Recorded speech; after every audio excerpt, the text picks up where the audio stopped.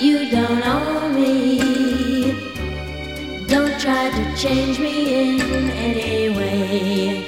You don't own me. Don't tie me down, 'cause I'd never stay. It's time for the Daily Review, a podcast dedicated to reviews and discussion of TV, movies, and books. Look for us at Daily Review on Facebook and Twitter, and dailyreview.com on the web. That's DALEY review.com. This is Paul. This is Caroline. And tonight we're here to discuss the 8th episode of the 3rd season of Hulu's The Handmaid's Tale. This one is called Unfit. We had some world building in this one, Paul. One of my favorite moments was when we got a chance to see how are the handmaids matched with the families, and the absolute eye rolling that goes on with the lazy Susan of handmaids that has to go flying around that room. Yeah, we got to see a little cabal of ants, which I guess we kind of figured would probably be the case. Like, it kind of reminds me like how, you know, when you're at the hospital, how it's like doctor business is doctor business and nurse business is nurse business. Okay. So it's kind of like the relationship between commanders and ants. I'm not making like a male-female connection. I'm making a right, just different jobs, segregated kind of thing where they're connected, but not really. You know what I mean? Understood. So ants take care of ant business, and that is the assigning of handmaids. But I thought the lazy Susan was, I don't know, it's sort of it was like a wheel of chance. Yeah, right. That kind of spooked me out, right? It made you feel like it was like, where does your fate lie? No one knows. And it just like round and round. It's like the same sort of thing Mad Max had when he had to ride away on the donkey with the big mask on. I was thinking the same thing. I was thinking Mad Max and the donkey scene. I know. You know I wasn't. It is the same. Lydia and the donkey. Exactly. Yeah. And I appreciated, though, that the ants were like growing weary of the families being so picky and things like, oh, we don't want a person of color. And that one ant was like, oh, like her eyes went like ka-chunk, like when they rolled, because she was just like, I'm so over it. And they were like, this family's quick to anger. So we're going to need somebody who like, I don't know, appreciates getting smacked around. Like, I don't even know what the hell. Like, can you imagine having to place somebody with someone you know is going to be like abusive like that? Well, the way they're trying to grow new children, but they're not really actively trying to get a whole lot more adults. They do those reclaimings. Is that the right word? Salvaging. They do those salvagings, but those don't seem to go that well or that often. So they're just trying to mix and match the same families with the same handmaids, and it sounds like they're all sick of each other. Yeah, it makes me feel like it's like that time of the summer when it's like everybody's so bored and you've already mixed and matched. You're like, well, you could go like have a snack. Well, you could go swimming. Well, you could go like, and you're like trying to like mix like activities together, and everyone's like, we're over it. It's not a thing anymore. Be done. Were you surprised to see the ants have some sort of brown liquor available to them? A little bit, yes. I wanted to say maybe it was like sherry, but also maybe brandy or something. I don't know, really. I don't know the liquors that come in a decanter like that. My favorite liquors are clear, so I'm not sure what you put in with that stopper. But I was surprised, and I was surprised that they would partake, because it seems very like this is serious business, right? But they were treating it so much more like it was just trading. I don't know, like playing poker or something. Playing poker, maybe. Yeah, baseball cards. I like that analogy. It's just there was a sense of just like the stakes were just like, yeah, let's just get this done. It almost seems like the process would better merit having a representative of the families there, because the ants were really not overly interested in. They're interested in trying to keep the peace and all that kind of stuff, but I don't know. It seemed like one-sided to me. I guess, they had their folder paperwork, and so I guess that was their 2 cents. It was like in written form, of what they were looking for. So, God, I can't really even imagine the process. Shoot, as a person who really enjoys just making the decision by myself and not being, she asks no one. I really prefer not to have any input. She doesn't want input. Then it would drive me nuts to have like, okay, now Mrs. JoJo's going to come in here and tell me what I'd be like, get your ass out of here. All right. I'm just going to figure it out.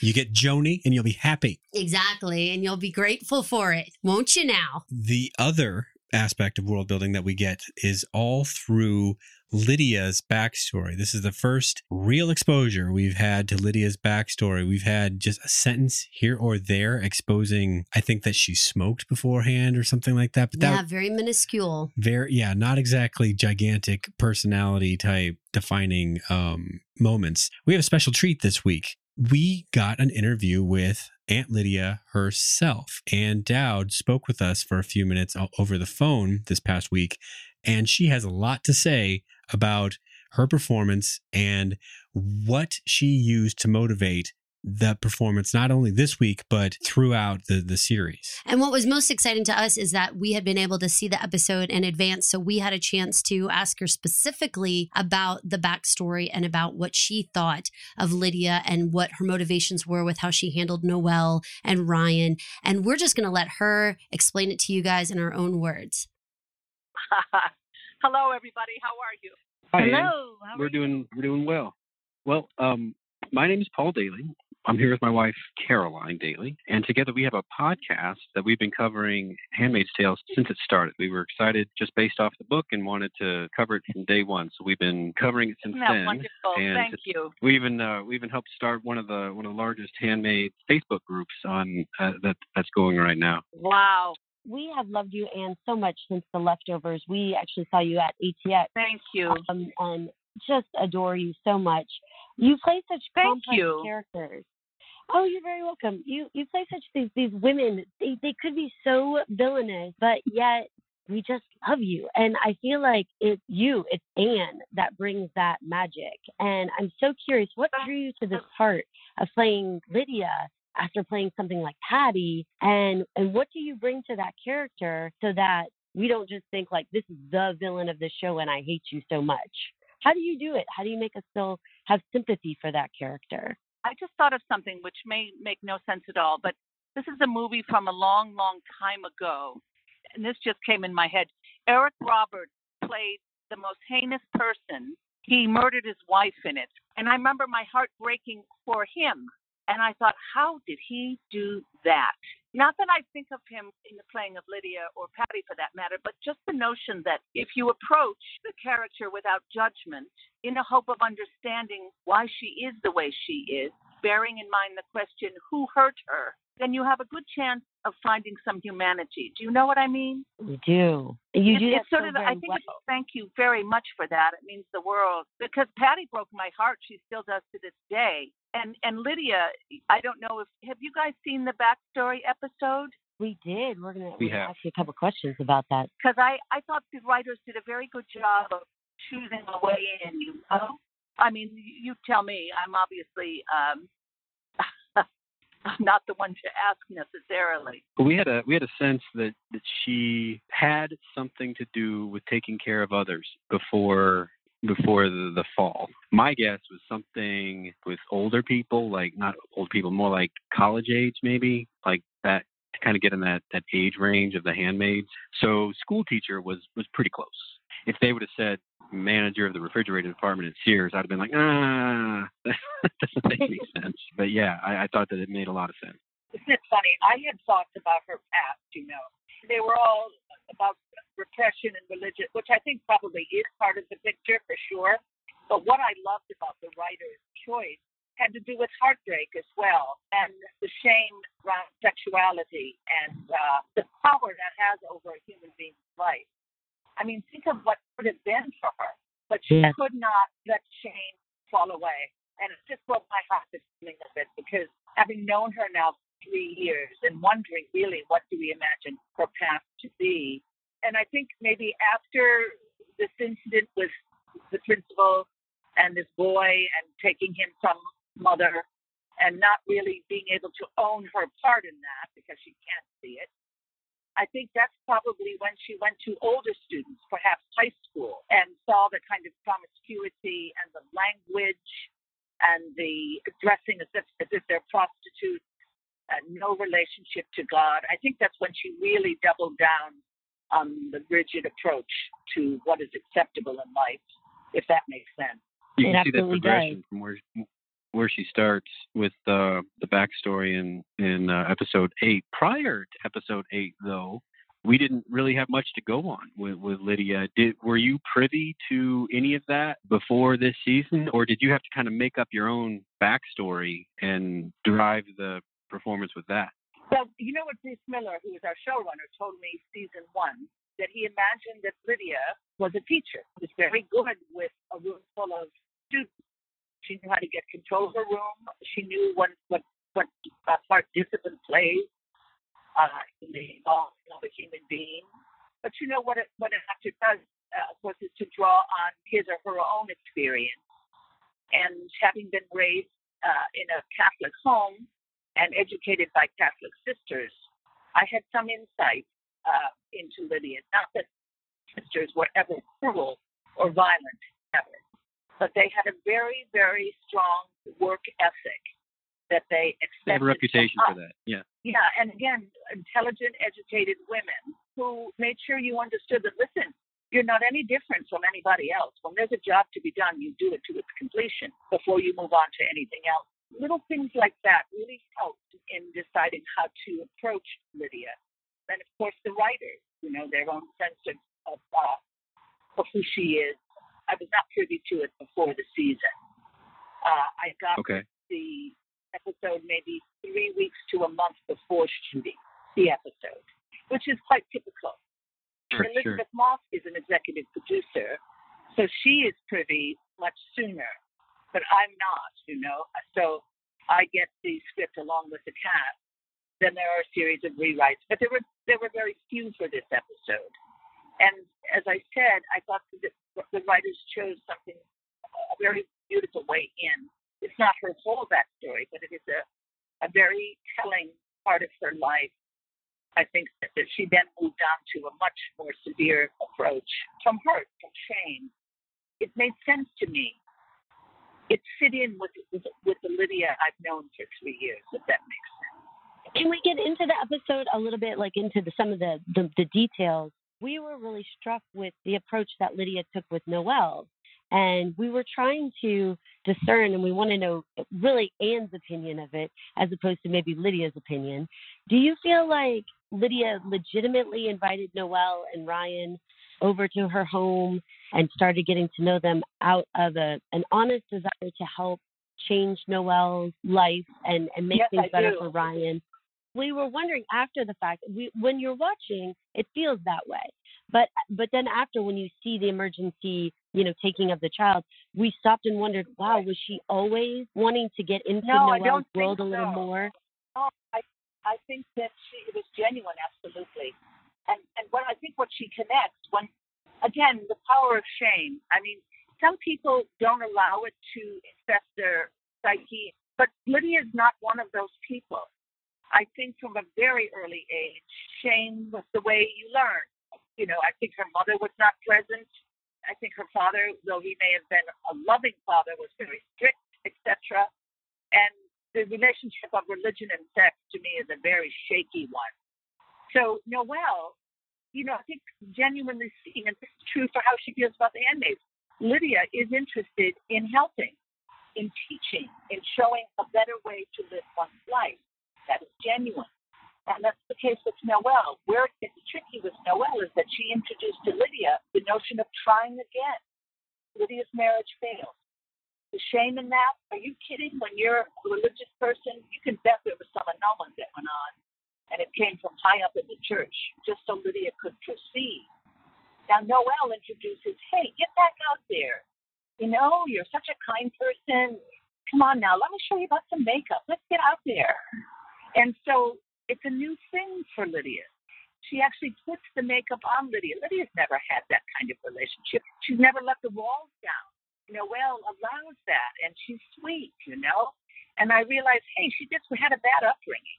She doesn't realize she can't be giving her kid junk food and putting chips in the lunch. That's not stuff. Let me show you a better way. And I bet you can do it.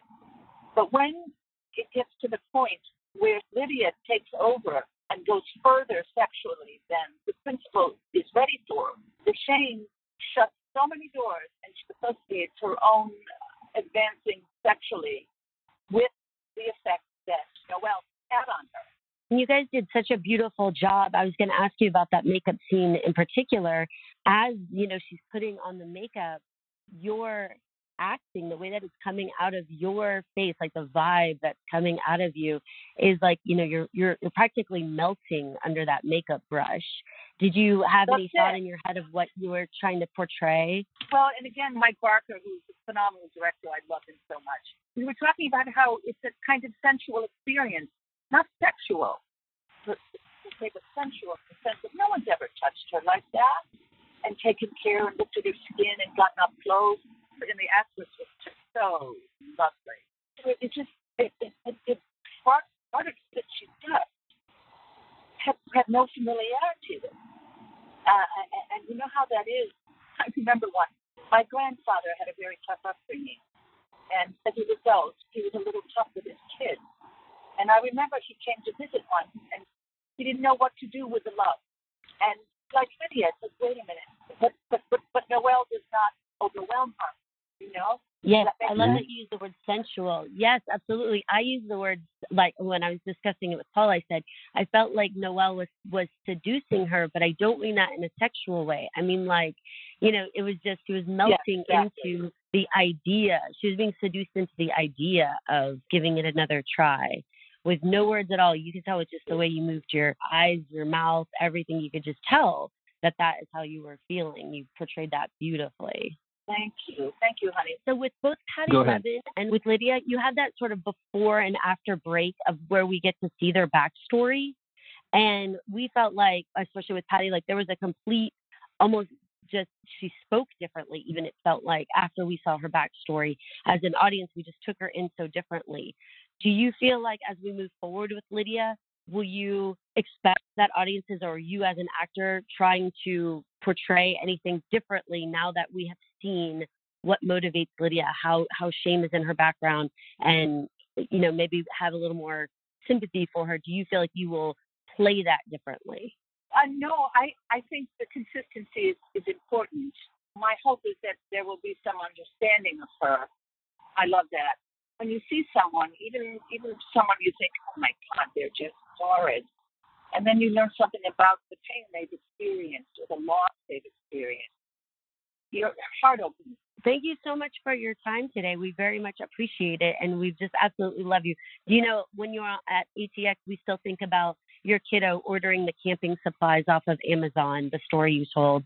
We were like laughing about that. So yeah, I wanted to ask, like, did he ever get to go camping? Did he survive?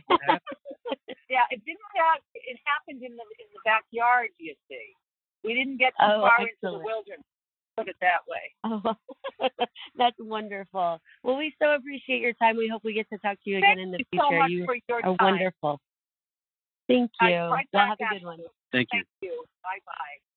So that was amazing. Getting a chance to actually talk to Ann Dowd and find out exactly what was going on set during those scenes made me feel like there is no amount of analysis you and I could even attempt to give this backstory that isn't already well covered with Ann's answers to us. So we are going to just move right on, with the exception of one little nugget that we didn't talk to Ann about. And we want to see if you guys as listeners picked up on this. She mentioned that the whole thing went private, meaning what exactly? Does she mean the legal system in the United States prior to the Gilead takeover? Does she mean Child Protective Services, or the laws or the agencies that overlook those kinds of policies in a given state? It's very muddy.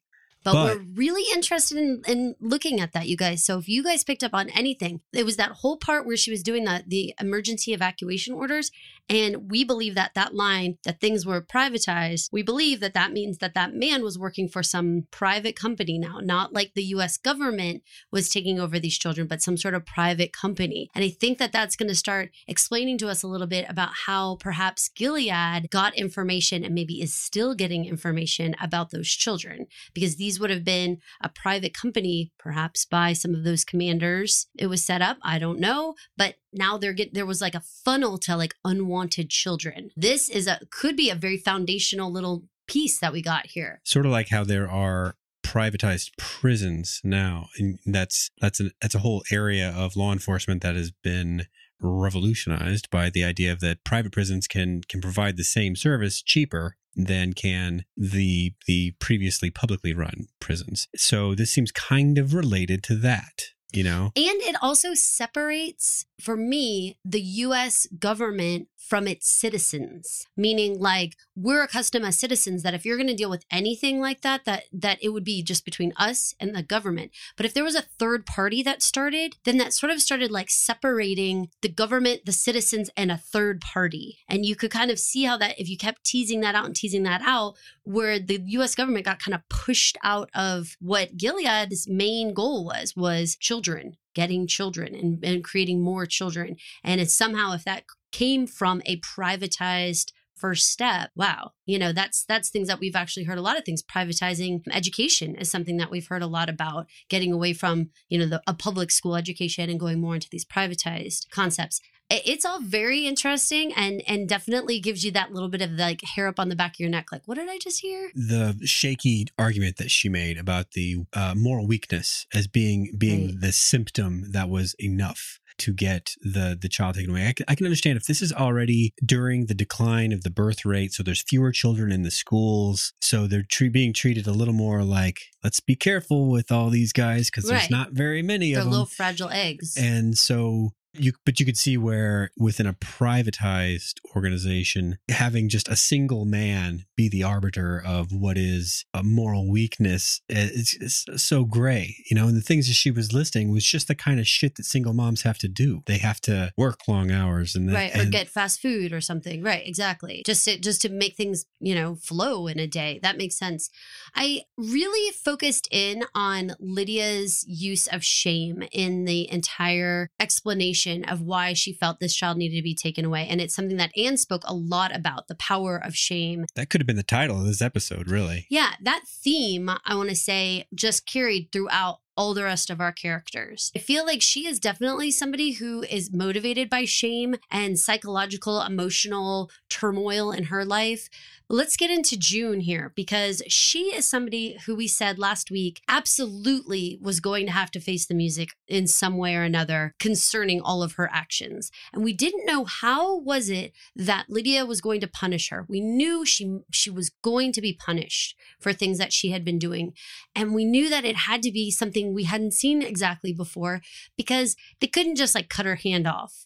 She's too high profile. She's being used in this negotiations with Canada, so they can't like cut her tongue out or have her be all bleeding or have her be, anything really that shows that she's been harmed in some way. Those things can't happen. So, wow, the power of shame, Paul, the shame circle. Something we hadn't seen since season 1, when it was during the Red Center indoctrination type flashbacks, specifically with Janine. Yes. There was a lot of shaming having to do with her. I don't even know if it's promiscuity as much as it's just within the lens of Gilead and the handmaid system. Her lifestyle was what they considered promiscuous. Absolutely. So. And the concept of June having to actually own her part in all of this, which I actually thought was extremely fair. The way that it had to be laid out was so painful, but at the same time, it's stuff that all of us have been saying this whole time. Like, Hannah is in a safe place, and unless you are actually ready to pluck her out and put her in a car and drive away, all these other antics you're doing, literally wailing at the wall outside of her school, all you're doing is harming Hannah. You're just creating a more complicated life for her. So when they started saying to her, she was being loved by a nanny who absolutely was doing everything for her, and now that's been taken away. She had friends. She had a loving community. She had a safe bed to be in at night. And now all of those things have been taken away from her because of you just basically anticing. Like, there was no productive thing that came from June doing the things she's been doing. After the conversation with Anne and her focus on shame as such a motivator for Lydia, now that we're talking about it, does the shame circle seem like maybe a program that Lydia is piloting of her own design? Yes. And also I want to say that shame is contagious. I feel like it's the type of thing that misery loves company.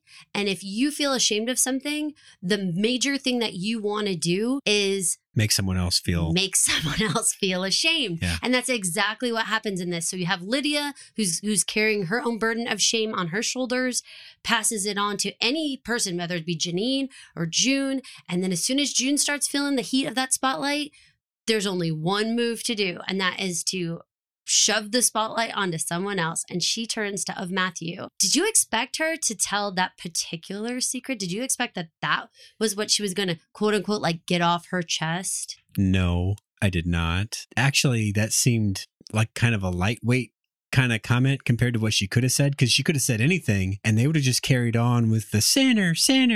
You're exactly right. Like, it's not like anyone was looking for evidence to the confession, right? And let's talk about a little bit of the buildup to this. So and ever since the previous episode where June has felt completely betrayed by Of Matthew, the rest of the handmaids have fallen on Team June and are completely being mean girl to the max. Tell them to cool it. Oh my God. That line when it says that, oh my God, the cool it line. Oh, that is like so quintessential, like Mrs. Garrett, right? Cool it. I just freaking love it. So, but that whole thing, that whole spitting in the cup before handing it to her, the knocking something over and being like, Of Matthew, you're so clumsy. I mean, and on one hand, like we can kind of at home be like, oh my God, and kind of raise your eyes. But think about the vulnerable position these women are in. And now when your own inner circle of people, the ones who are supposed to have your back in some regard, are now out to get you. Can you even imagine the frayed freaking nerves you would have if every time you turned around, somebody knocked something off a desk and was like, Of Matthew, how dare you? Like, I feel like you would be like in one of those horror movies where you're just like turning and turning and turning and things are like screaming in your face. It is really no wonder to me how Of Matthew gets to the place that she gets to. It's similar. In fact, at least maybe half of what is motivating that final scene with her could be related to Janine, how she was like, I thought this is what you wanted me to do. So Of Matthew tattled because she thought that's was the right thing to do about, the Mackenzies and all that kind of stuff, right? So she thought she was playing her part. And then all the other women shun her for doing her duty.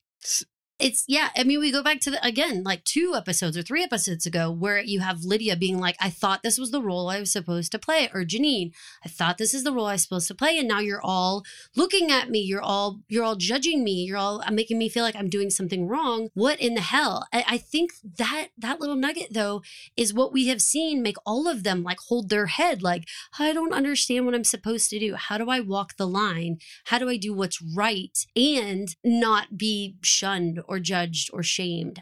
How do I do this? It turns out there's really no good way to do this. And when you layer on the fact that Of Matthew is pregnant and the death of Andy's baby, what did you feel about all of those extra scenes? Well, they got to keep the message about the low birth rate and the likelihood of something going wrong during birth. They have to keep that going, unfortunately, until they decide not to.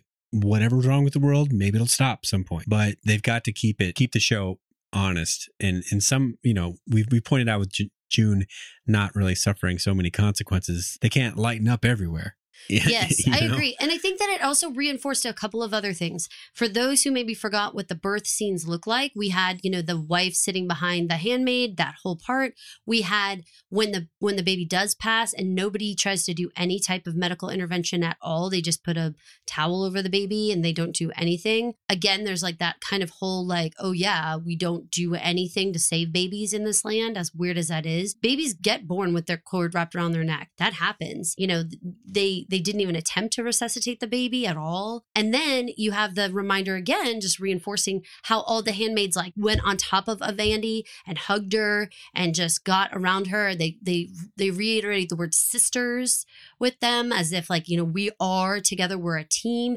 And all of that just helped remind us, solidify that Of Matthew being shunned was a really big deal. Your sisters, those who are like responsible for holding you literally, are shunning you. And you have that ultimate snap in the grocery store. That scene I thought was extremely well done in terms of just the angst on her face. You mean when she loses it? Yeah. And that whole like picking up the gun and then just like her eyes like darting around the room. Where do you go with this? You've gone this far. And we had this moment with Emily when she snapped and it was like she jumped in the car and it was like, what are you going to do with the car now? Are you just going to point it in a direction and drive as far as you can? And she surprised us by driving around that circle, running over the guard.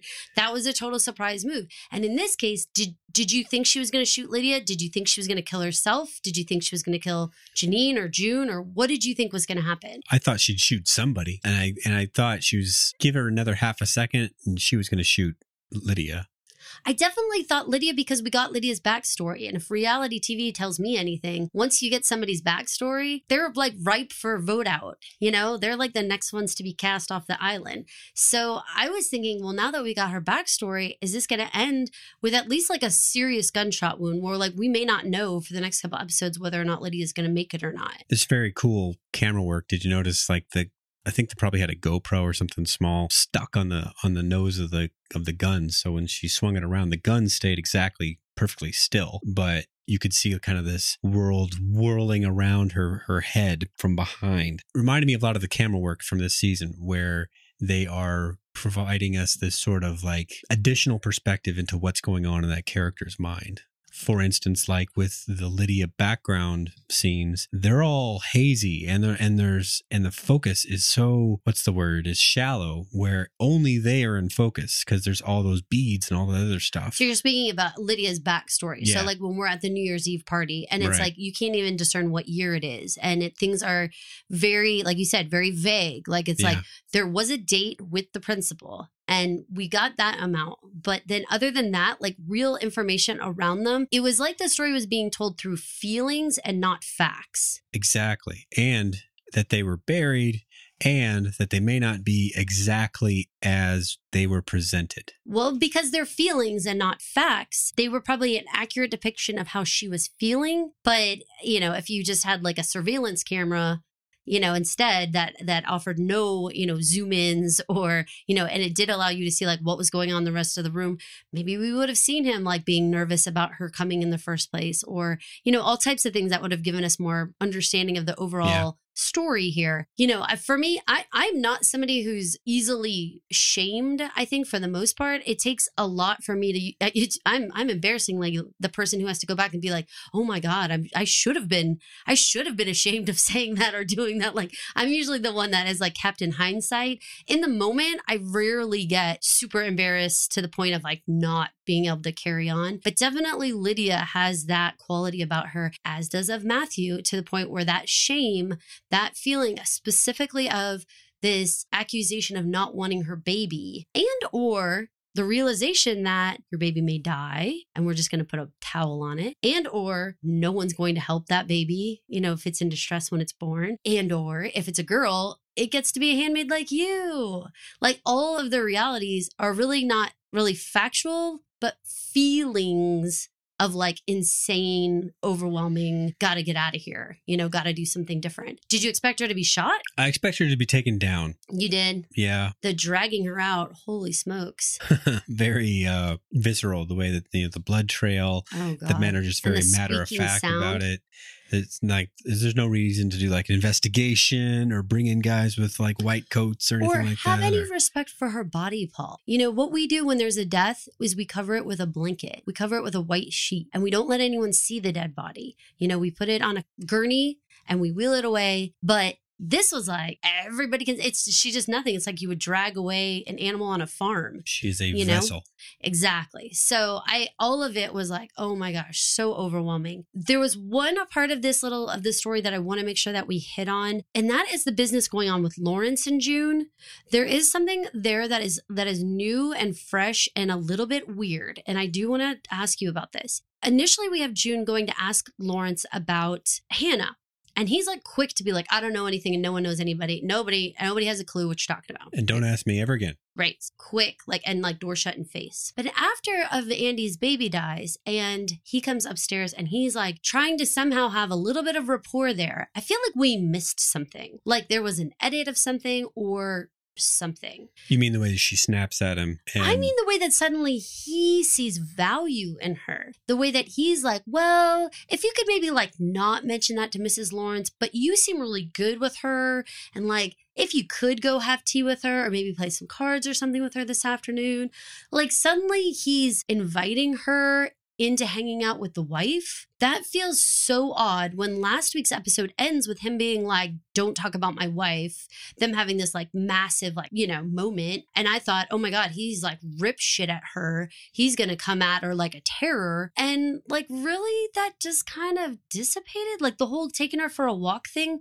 Why would he now be saying, hey, would you like to spend more time with my wife? When the last second we saw them was him returning the wife to the bedroom because it had been such an insane experience with her? Oh, did we miss something? Am I crazy? You would have needed a scene showed her, quote unquote, doing better post-walk. Or Mrs. Lawrence asking for June. Maybe there being a couple lines where she says something like, when I'm with June, it's the only time I feel like my old self. Or something. It only had to be a couple of lines, a couple of something. But that felt very disjointed and also plays into that whole ending scene of the buildup there of Lydia turning and talking to June and saying, hey, by the way, we're going to reassign you. And June being like, I don't understand. I thought the Lawrences were like into me and like wanted me to stick around. Again, it felt like, oh, like, oh, you know, what is happening? Would Mr. Lawrence allow her to leave? Would you not? Is this going to not matter now that there's this big drama of Matthew? Are we going to forget about it? What the heck? I feel like they took the Lawrence household and like threw it up in the air like a bunch of spaghetti. Like, I'm like, what just happened? Do you remember the scene from Mel's Diner at the very beginning when they do the credits and Laverne, the one waitress, is trying to open the box of straws and she goes to open it and it goes like, blah, and it like flies everywhere. Do you know that part? Sort of like an infomercial where someone's trying to use like a juice container. Right. And they're all thumbs with it. They're all, just explodes into they're like, have you ever not been able to open your juice? Like, yeah. Just like that. I felt like that was the Lawrence household. Like when like, just like everywhere. Like juice and or straws on Mel's Diner. Whichever. I had to predict. I bet they don't separate because I think need Lawrence to finish out this season at least. I agree. Not only that, but like I feel like we have so much unfinished business with that couple and the power he supposedly wields that it seems ridiculous to suddenly just like drop that storyline and bounce us to somewhere else, doesn't it? This story has always remained very intimate, you know, in terms of like the cast and like the number of players with the Waterfords out of pocket now in DC. I just don't see us adding yet another commander into the mix. Meanwhile, they've already given us a very interesting commander without much resolution to how he is or why he is or anything like that. There's got to be something else that's going to go bananas with the Lawrences. Like this just isn't enough. It feels like we're like right at like our tippy toes or like right out the edge of something happening with them, but it's not there yet. Like we haven't gotten there yet, you know? I was going to say something real raunchy there, Paul, but I decided not to. We're probably better off. His face is like, I'll say it like cryptically. It's like when you're like almost there and then somebody's like pulling back and you're like, what are you doing? Just like finish. It feels like that. Like, what are you doing? Like, I thought we were like doing something with the Lawrences here. Like, why are we suddenly pulling back off of this? And like, what is happening? So I really want to understand that. I really need to have some understanding of what the hell is going on with June because she's going to be beyond just someone trying to survive in this world. She's turning into this like vengeful, hateful creature. This whole idea of enjoying people suffering is a fresh hell for everyone around her. But at least she's self-aware. Yeah, so there's that, right? She's all que sera, sera, right? She doesn't even give a hoot. Que sera, sera, after the killing of Matthew, like that is like an opposite. Like last time I think I saw that was probably at the end of like a Mad Men or something like that. Yes. So. I love that. Yes, I think it was. I want to call out our friends over at Shuffle Online because they wrote a great article about the overuse of the close up on Elizabeth Moss's face, specifically for the endings of every episode. And I wanted to holler out to our Shuffle Online friends and say, you guys, that was a very poignant, right on nail on the head type of comment that like, you're right. Like there needs to be some other change ups here because we understand June's angst about a lot of these things, but there has to be other ways to resolve a scene than just go like zoom in on her face, fade out. Right. Like fart smell face. Yes. Right, and then... There has to be something else that's going on. Or honestly, the audience is already like, okay, we get it. Like, we get that she's like super distressed. Like, and then what? You know, what is going to happen next? So that's what we asked you guys. What is going to happen next? Now that we got some Lydia backstory, does this mean that she's ripe for the wall? Does this mean with a handmaid that's dead, does that mean that she is going to be really brought under scrutiny? I mean, we can't be having this wigging out in the store. This is another handmaid actually trying to hurt other people. What in the hell? Is this going to look like she's so like not in control? If a commander gets killed, if he's not in control of his household, is Lydia looking like she's not long for this world, Paul? We don't know. We don't know. Here's a fun question to finish up our episode. How did they come up with Of Andy? Did you get to keep your nickname when you became like a commander? And they'd be like, what if your nickname was like Bud or JD or something? So you have to be like Of JD. Well, if it's Bubba, like Of Bubba. Right.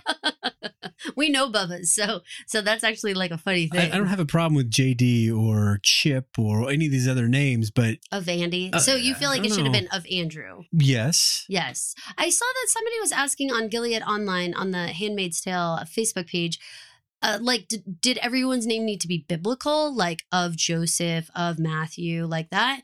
And then we had this Of Andy, which felt like you said, it was the combining of that nickname and like way too like, I don't know, not biblical sounding. I know Andrew, I'm sure, is in the Bible, but you know what I'm saying? Like it had this real sense of formality, whereas Andy's like, you know, Of Andy, someone you play kickball with. Right. It did feel weird. I agree with you. It was odd. It was odd. Well, and now she can't even go back and be Of Andy because, you know, they're not going to want her after that debacle. Well, Andy's probably looking for a new handmaid at this point. That's what I'm saying. And like they said in the Aunts meeting, well, she can't go back there because of that failure. God.